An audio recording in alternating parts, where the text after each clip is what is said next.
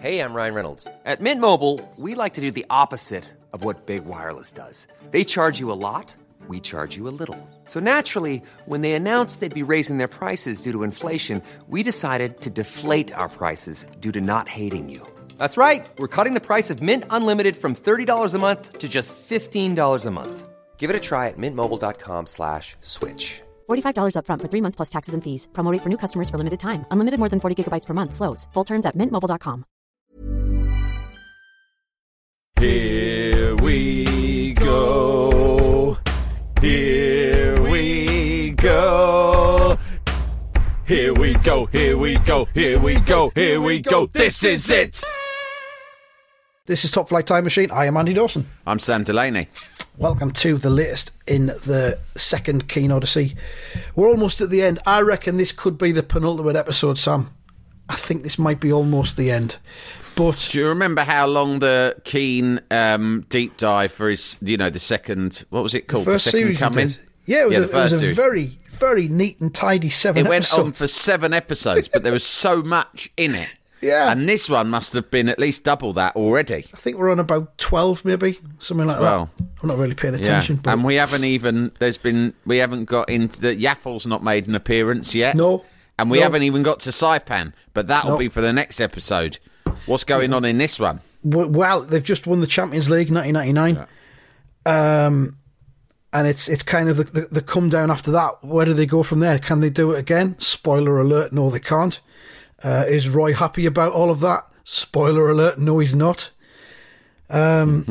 He's talking about, he's having a chat about the young lads, the Becks, the Nevilles, Nicky Butt, Ryan Giggs, Paul Scholes, class of 92.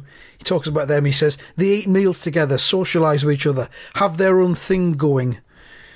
So he seems to be not resentful of being outside of that group, but he's wary, I think. He looks upon them as a different breed, but they are a different generation to him. It's like all groups. It's like Groucho Marx said, I'd never want to be a member of a club that... I'd never want to join a club that would have me as a member, right? Yeah. And, Roy Keane, like a lot of us, you look at groups, any group that seems tightly knit, and your instinctive response is not think, that's nice, what a lovely group of people. It's so nice to see human beings share that kind of connection. You think, fucking wankers. Who do they think they are in their fucking little clique? Cunts. Are they fucking talking about me? Yeah, that's what you pricks. think. You think probably fucking talking about me the whole time. But in many cases, if on a rare occasion they turn around and said, hey, would you like to hang out with us for a bit? Yeah. You go, oh, yeah, wicked, all right. I'm not doing anything today. Yeah, I'm sure that can be arranged. Let me just move a couple of things in my diary. They're like me with QI, isn't it? I was slacking off QI recently on a podcast, and then you said, if they called you up and invited you on the show, would you do it? And I said, yes, I would. In a heartbeat, yeah, of course you would. In a heartbeat. Heartbeat, you'd go on that as well, wouldn't you? I'd go on Heartbeat. I'd go on almost... I can't imagine a show I wouldn't go on. Can you? We could bring back All Creatures Great and Small. Oh, because we've touched upon it already. Me and you could be the new Christopher Timothy and Doctor Who. It would be a sort of a modern spin on it, right? Because I feel that, I don't know if it was the case back then, but now I feel that there's a much starker division between the rural and urban populations in this country. Yeah, you think it's because of Brexit? I think Brexit's heightened it, but it goes back to the 90s and Tony Blair and the fox hunting ban. There was this sort of sense, that was when the idea of a liberal metropolitan elite sort of took hold amongst what I call the bumpkin underclass, right? And I love the idea of it being, I mean, you're sort of semi-urban because you're from a city, but at the same time, it is in the north, so... Yeah, so it doesn't have all of the facilities that the southern cities have. Not quite. So like running water and you're semi-urban. 24-hour electricity and all that. 5G. We've got 6G down there. You have not. What G are you on? 3. You're still on 3G. Still on 3G. So the idea, a modern take on it would be send an urbanite and a semi-urbanite into the rural environment with no training. And, you know, it's a show about them trying to wing their way as veterinary professionals. Yeah, and doing the voices and everything. Yeah. So he says they have their own thing going, and then he says, my thing is different. Fucking hell. What's your thing, Roy? What's Roy's thing, I wonder? Got my own thing. Don't worry about that. Yeah. Got my own friends. Me, Michael Kennedy. We're a quite tightly knit group. Finishing each other's sentences and sandwiches. I socialised with the lads in the 94-95 team more. I was into the drinking sessions, the banter with Robbo, Brucey, Incy and Eric. A different team, a different, more carefree time. Those lads were my mates. Now I have colleagues. Oh. So it's a professional sort of element now, isn't it? It's like that thing where you work in a shop and it gets bought out by a bigger company and there's all new rules and regulations and stuff, and you're not allowed to smoke while you're serving people and all that kind of thing. Yeah. Or a new boss starts in your company and starts clamping down on some of the little things you had going on. Yeah. And these lads, the Becks, the Nevilles, the class of 92, they've all been brought up the right way. So through the United Youth system, and they've just been they've been given the serum. They were given the serum as United babies. I think and there was on it. Yeah, I mean, basically there's guys who there's the old school, which Roy Keane just caught the tail end of, and he was part of because he grew up with probably old school footballers at Forest. And then there was a period where the old school overlapped with the new school, so you had veterans who were more like sort of cavalier, into the drinking, all of that, and then you had like Beck's coming through with his green fucking smoothies and his yoga, right?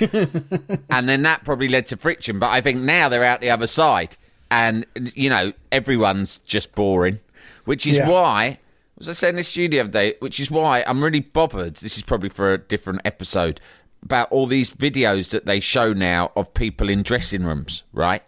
Because it's so clear. Like if you saw Derby celebrating after their playoff semi-final win, even if you saw like City after they'd won the league, or Tottenham after they won the semi-final or the quarter-final against City, it feels sort of forced and contrived, the kind of reverie. Yeah. Do you know what I mean? Yeah. Because I think in the old days you had like amazing stories about what it was like in dressing room, because these were a gang of mates who spent they socialised together, they did everything together. Now there is just a load of individuals who all have their own separate entourages. There are maybe 2 or 3 mini cliques, but on the whole, they are all clean living, quite boring individuals. They haven't got a fucking idea what to do when they've won they win the title, and the way they're conditioned is they just want to walk off the pitch and then go, now I go home, rest, and then it begins again tomorrow. Yeah. Tomorrow we begin the race for the next title. Exactly. But you see them all, because there's a camera there, they feel that they need to demonstrate to the fans that they're passionate in the same way as the fans are. But the thing is, the fans are all alcoholics and the players are all not. And so there's this sort of weird thing where they all stand in a circle, not touching each other, and kind of awkwardly play the part of someone who's happy about something, as if it's like, Spock when he tries to I have seen how you humans respond to your emotions. Now It's like they're all media trained to fuck, though, aren't they? Yeah, they're even media trained how to celebrate. They'll give nothing away in interviews. They'll give nothing away in celebrations. Yeah, and and this thing of covering their mouths now when they talk on the pitch. The whole thing is just shrouded in fucking control. They can't live properly. They don't know how to live. A lot of them are going to go mad once they've retired, you know that. Well, I think a lot of them are mad. But then again, so did the old school players. A lot of them they used to buy pubs. They used to buy pubs and go mad. But then you could easily say, Andy, we all go mad. I mean, one way or another, of course. We'll go mad in a way that we're both looking forward to when we retire. Although you could say that we are retired, and you can make an argument that we've both always been retired, really. This is not a job. Give or take the odd proper job we've accidentally had in our lives. We've basically retired almost the day after we left full-time education, right? I mean, example, right? I mean, apologies to anyone listening who's got a proper job. I've had proper jobs before. I know what it's like. Yesterday I was supposed to go down to London to record a podcast with Bob and then be interviewed. Yeah. And the trains were all fucked up, so I wasn't going to get there. So I jumped off the train at York and I went and wandered around York for a few hours by myself. And I thought, I thought, what's this? What kind of life is this? How did it come to this? You know, Well, I've been given an unexpected day off from everything. I think you enjoyed it, though, didn't you? Fucking loved it, mate.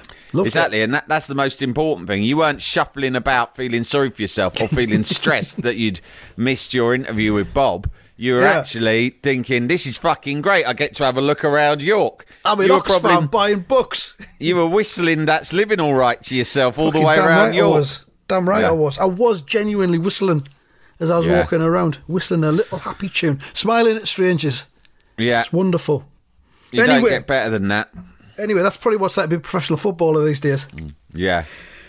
Where is he? He says, we're colleagues, but I really like them, all of them. We have our fun. Each of us plays a different role in the scheme of things. They accept me for what I am, a driven bastard most of the time. And then he says, I accept them for what they are. But then he doesn't say what they are. You know, he's got thoughts and opinions about what babies. they are. Little baby robots. I accept them as fucking babies. Robot babies, the worst sort. Terrifying little things. Like those little ones, you can't fucking switch them off though. What they call them, little Furby things. And they fucking talk every time you make a noise. They'll fucking shout at you and yap, yap, yap, yap, yap. People say Ryan Giggs was one of the greatest wingers of his generation. To me, he was just nothing but a fucking Furby. Scuttling about the place. When I looked at him, that's how I saw him. He was like fucking Big Track. Alex Ferguson had programmed him to run down the wing and then take a sharp right and kick the ball in. And that was all it was. But he was like a Furby with all the hair. And quite cute as well. Very strokeable. And I used to stroke him. He didn't mind that because he accepted me for what I was. A bastard. He had a lot of body hair. I sometimes thought about running my fingers through it, but stopped myself at the last minute. The thing is that he says they accepted me for who I was, a driven bastard, but they didn't really have any choice. He's telling himself that. Yeah. But it's exactly like fucking Begbie in Trainspotting, isn't it? Yeah. Where they're all like, well, you know, he's a mate, so what can you do? It's a case of what can you do? No one's going to go up to fucking Roy Keane and go, listen, me and the lads have all been talking and we think you're a bit of a cunt and you should loosen up a bit. They don't want to do it. They just think, fuck it, we're stuck with him. I think these boys has accepted me. No, Roy, we're tolerating you. We're fucking terrified of you. Yes, that's the same thing. Yeah, different words meaning the same thing. Come on now, what's the matter with you? You swallowed a fucking thesaurus, have you? Fear, acceptance, different terms for the same emotion. The problem is, the point is you keep your mouth shut and let me be myself.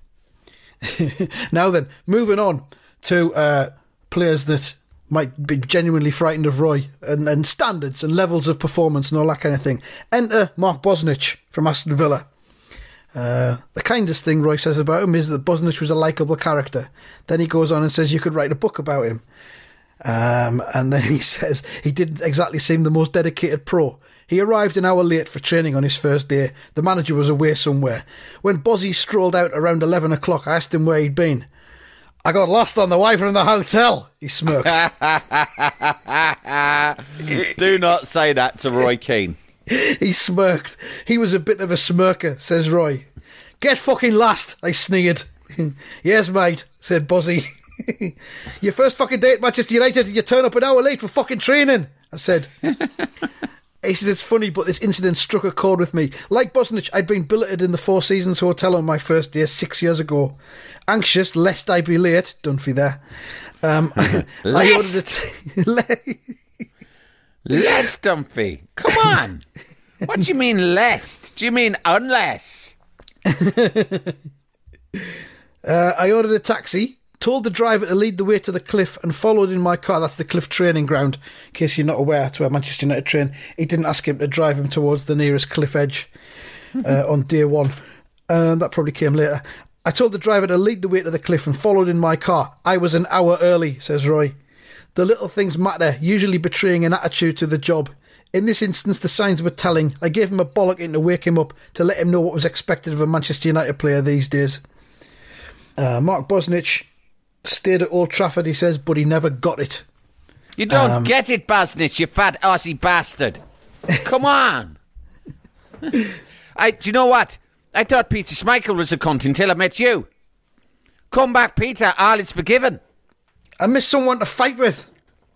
I don't think I can fight you, Bozzy. I'd kill you. At least he was up for a fight. You're not even up for that. Look at you. Jalapeño. Planning for your next trip? Elevate your travel style with Quince. Quince has all the jet-setting essentials you'll want for your next getaway, like European linen, premium luggage options, buttery soft Italian leather bags, and so much more.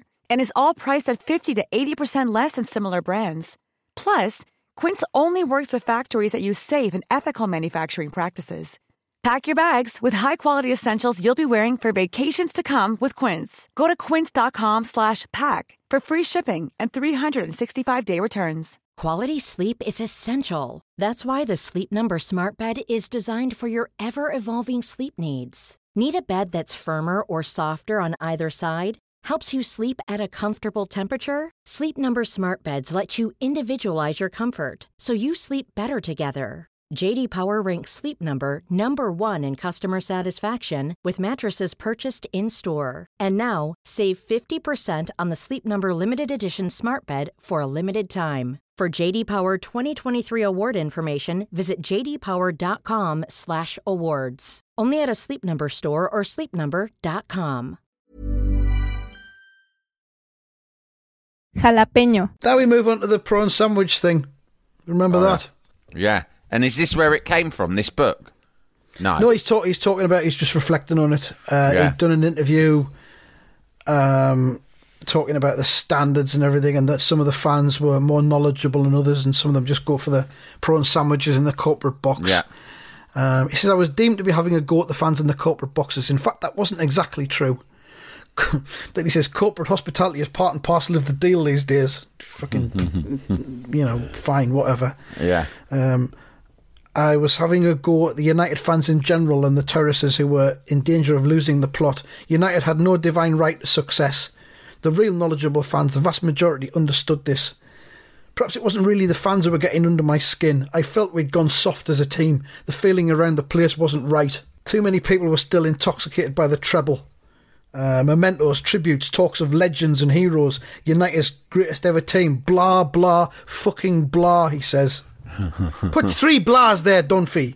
And I want a fucking in there as well, just so we can emphasise the third blah. Blah, blah, fucking blah. Blah, blah, fucking black sheep. Have you How'd any you like medals? that? I'm not too sure, Roy. I mean, I love your passion, Roy, but when you write that down on the page, it might not make sense to the casual reader. Fuck the casual reader! You're being paid to capture my voice, Dunphy. Now write it. Blah, blah, fucking black sheep, have you any wall? Yes, sir, yes, sir. 3 fucking bags full, Dunphy. And when are we going to get on to doing the chapter about my belts that you promised we'd do? We haven't done that yet. Chapter 5, belts, and the country tried to take them from me. A list of 53 names. Below is the names of the 53 individuals who have, at one point or another, attempted to take my belts and failed disastrously. Number 1, Peter Schmeichel. I should point out that 47 of them are now dead. He had disdain that made a lot of sense to me towards what he called the prawn sandwich people. And it's funny though, isn't it? Because a prawn sandwich, maybe back then when he said it, was almost like the height of sophistication. Whereas in the north of England it might have been, yeah. If you look at the way that sandwiches have evolved since then. Yeah, true. Now, if you go in, for instance, to M&S, right, and you get a sandwich from there, the prawn mayonnaise one is like on like the cheap section. Like that is not elaborate. Now you get all these ones, like you get pastrami, don't you? Everything's got avocado in it. You got the fucking vegan ones with falafel. You got all you got fucking pumpernickel bread, the lot. Duck wraps, fucking all sorts. All of that, right? Yeah. And but back then, the shorthand for someone who was privileged, entitled, spoiled, self-indulgent, decadent, was someone who ate prawns in a prawns in a sandwich. Listen, I'm from Cork. There's no shortage of prawns. If you have prawns, you have them in a fucking pint glass. You don't. You get the prawn. Let's get this straight. There are people coming to watch me play football. And they expect some poor bastard here in our catering department to get the prawns, take them out to the pint glass that they come in, right?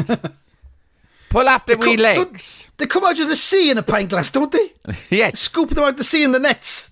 What sickens me is they've probably been shipped here in pint glasses all the way from Cork, right? Which, let's not even get into the carbon footprint of that. They take them out of the pint glasses, they peel them, they pour the legs off, they pour the heads off, they wash them, they mix them up in a wee bit of mayonnaise, then they spread them on a slice of bread. Then they put another slice of bread on top. Then they cut it, not once but twice, to make 4 little sandwiches. And only then are these fucking spoiled cunts prepared to eat them while they're watching me pour out blood, sweat and tears for that red shirt every week. Oh, but they won't do it unless they've had this prawns put between 2 slices of bread. It makes me sick. Fucking sandwich. What do you need a sandwich for? If you want something to eat, if you're feeling hungry, eat the thing separately. What, you want your mammy to put it together in a special wee kind of savoury cake? Oh, mammy, will you take a prawn and will you mix it in some sauce and will you put it in nicely in 2 bits of bread? Eat the prawns, then eat the bread. It's just some kind of fucking elaborate witchcraft. Some kind of ritual. You're showing off. Just get all the bits and put them in your mouth together and then just chew them. Mind you, I used to like doing that when I came in from a night out drunk, opening the fridge and just putting items into my mouth. I would call it a mouth. I would call it a mouth sandwich because rather than how would you have said mouth sandwich in that actual state? I'll have a mouth sandwich because I'd be thinking to myself, rather than make a mess, get the chopping board out, right? And like get all crumbs everywhere because you might be slicing a bit of bread. Then you get dirty a knife, dirty a plate, all that stuff. Isn't it better, probably more environmental, to like get the bread out of the bread bin, right? And if it's sliced, just put fold a slice up and just cram it into your mouth. Or if it's not sliced, just pick the loaf up and bite a corner of it out, right? Yeah. Then you go to the fridge, right? You pick up the lump of cheddar, you bite a bit out of that, you get a slice of ham out of the packet of ham, you shove stuff it in. that in.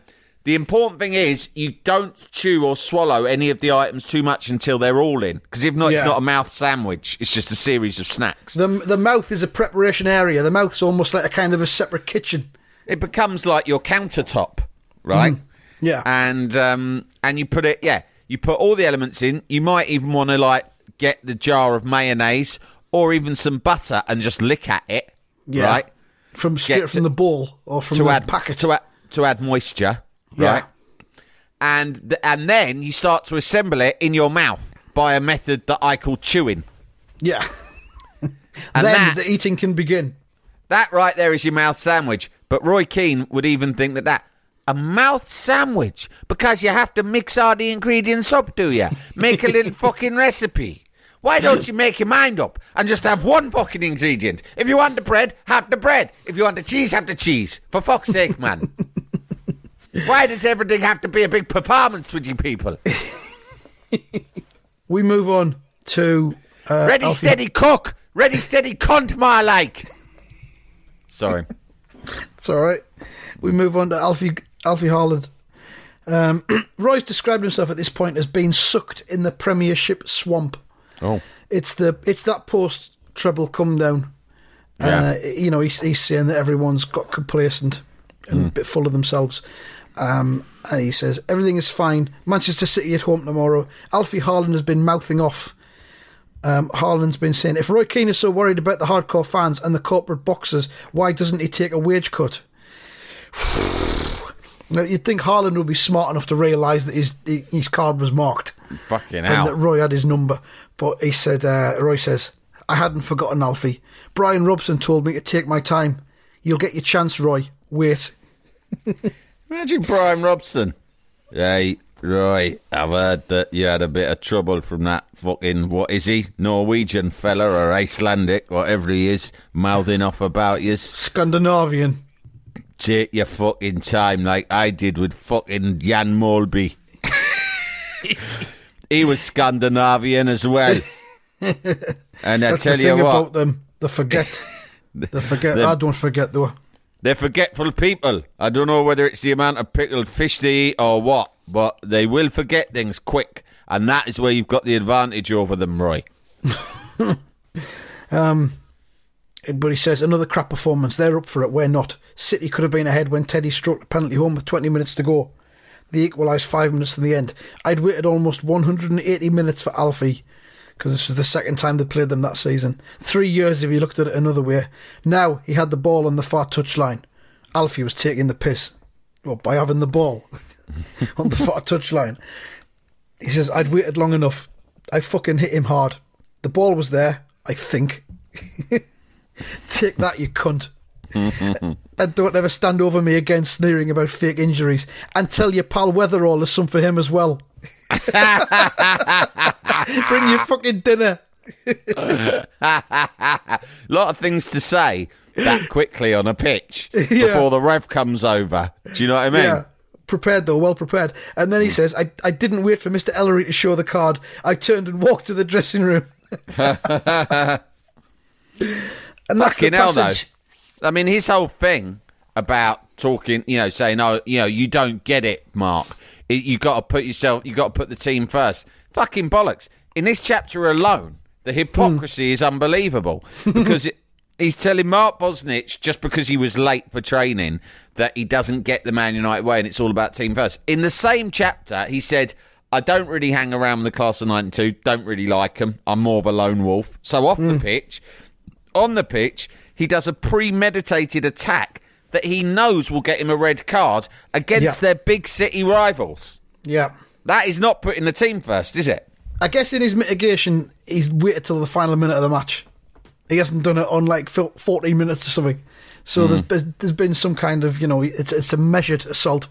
But that's the paragraph there that got him suspended, I think, wasn't it? And got a massive fine. Yeah.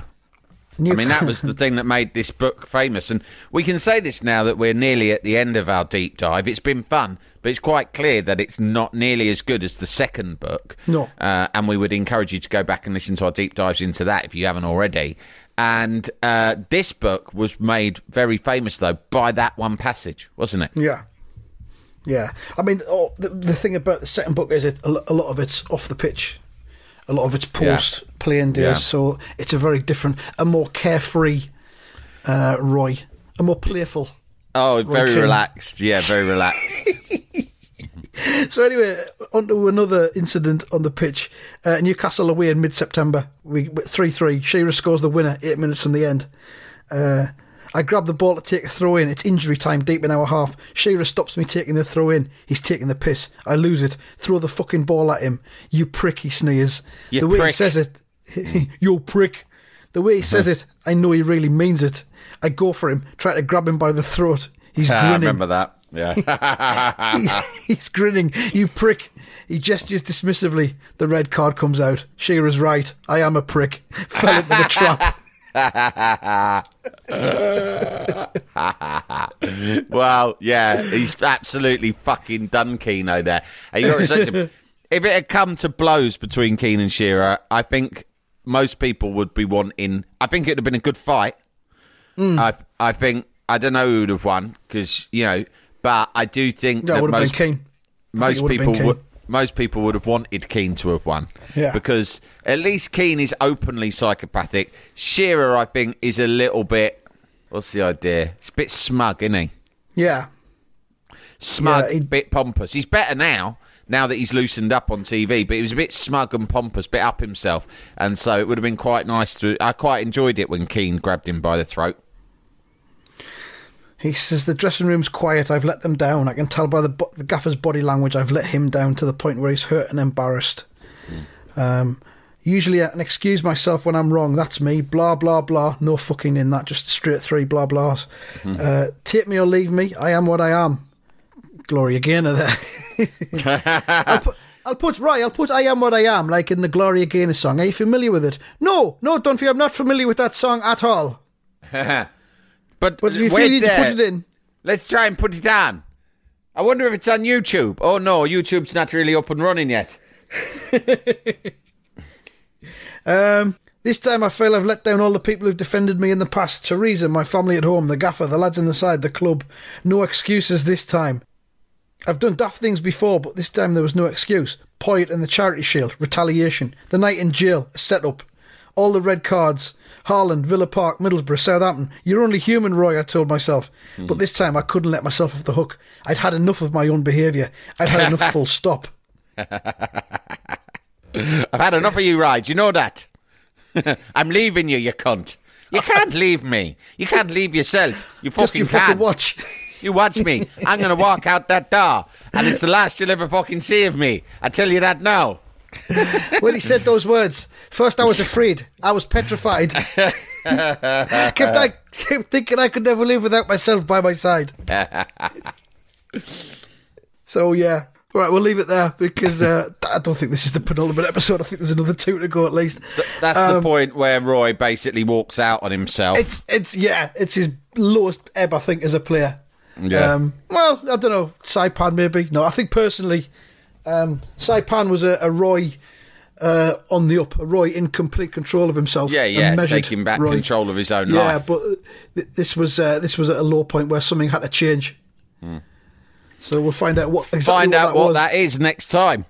If you want to go for Listen to Glory again, as I will survive now, put yourself in Roy's head. Go for it. Ta-da.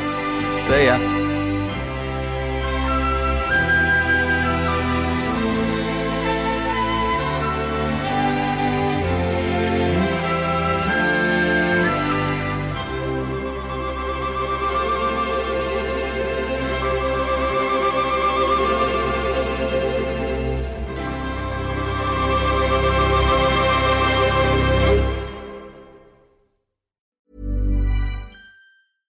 Catch those springtime vibes all over Arizona. Break out of the winter blues by hitting the water at one of our lake and river parks. Take a hike among the wildflowers. Just make sure to stay on the trails and leave the flowers for the bees.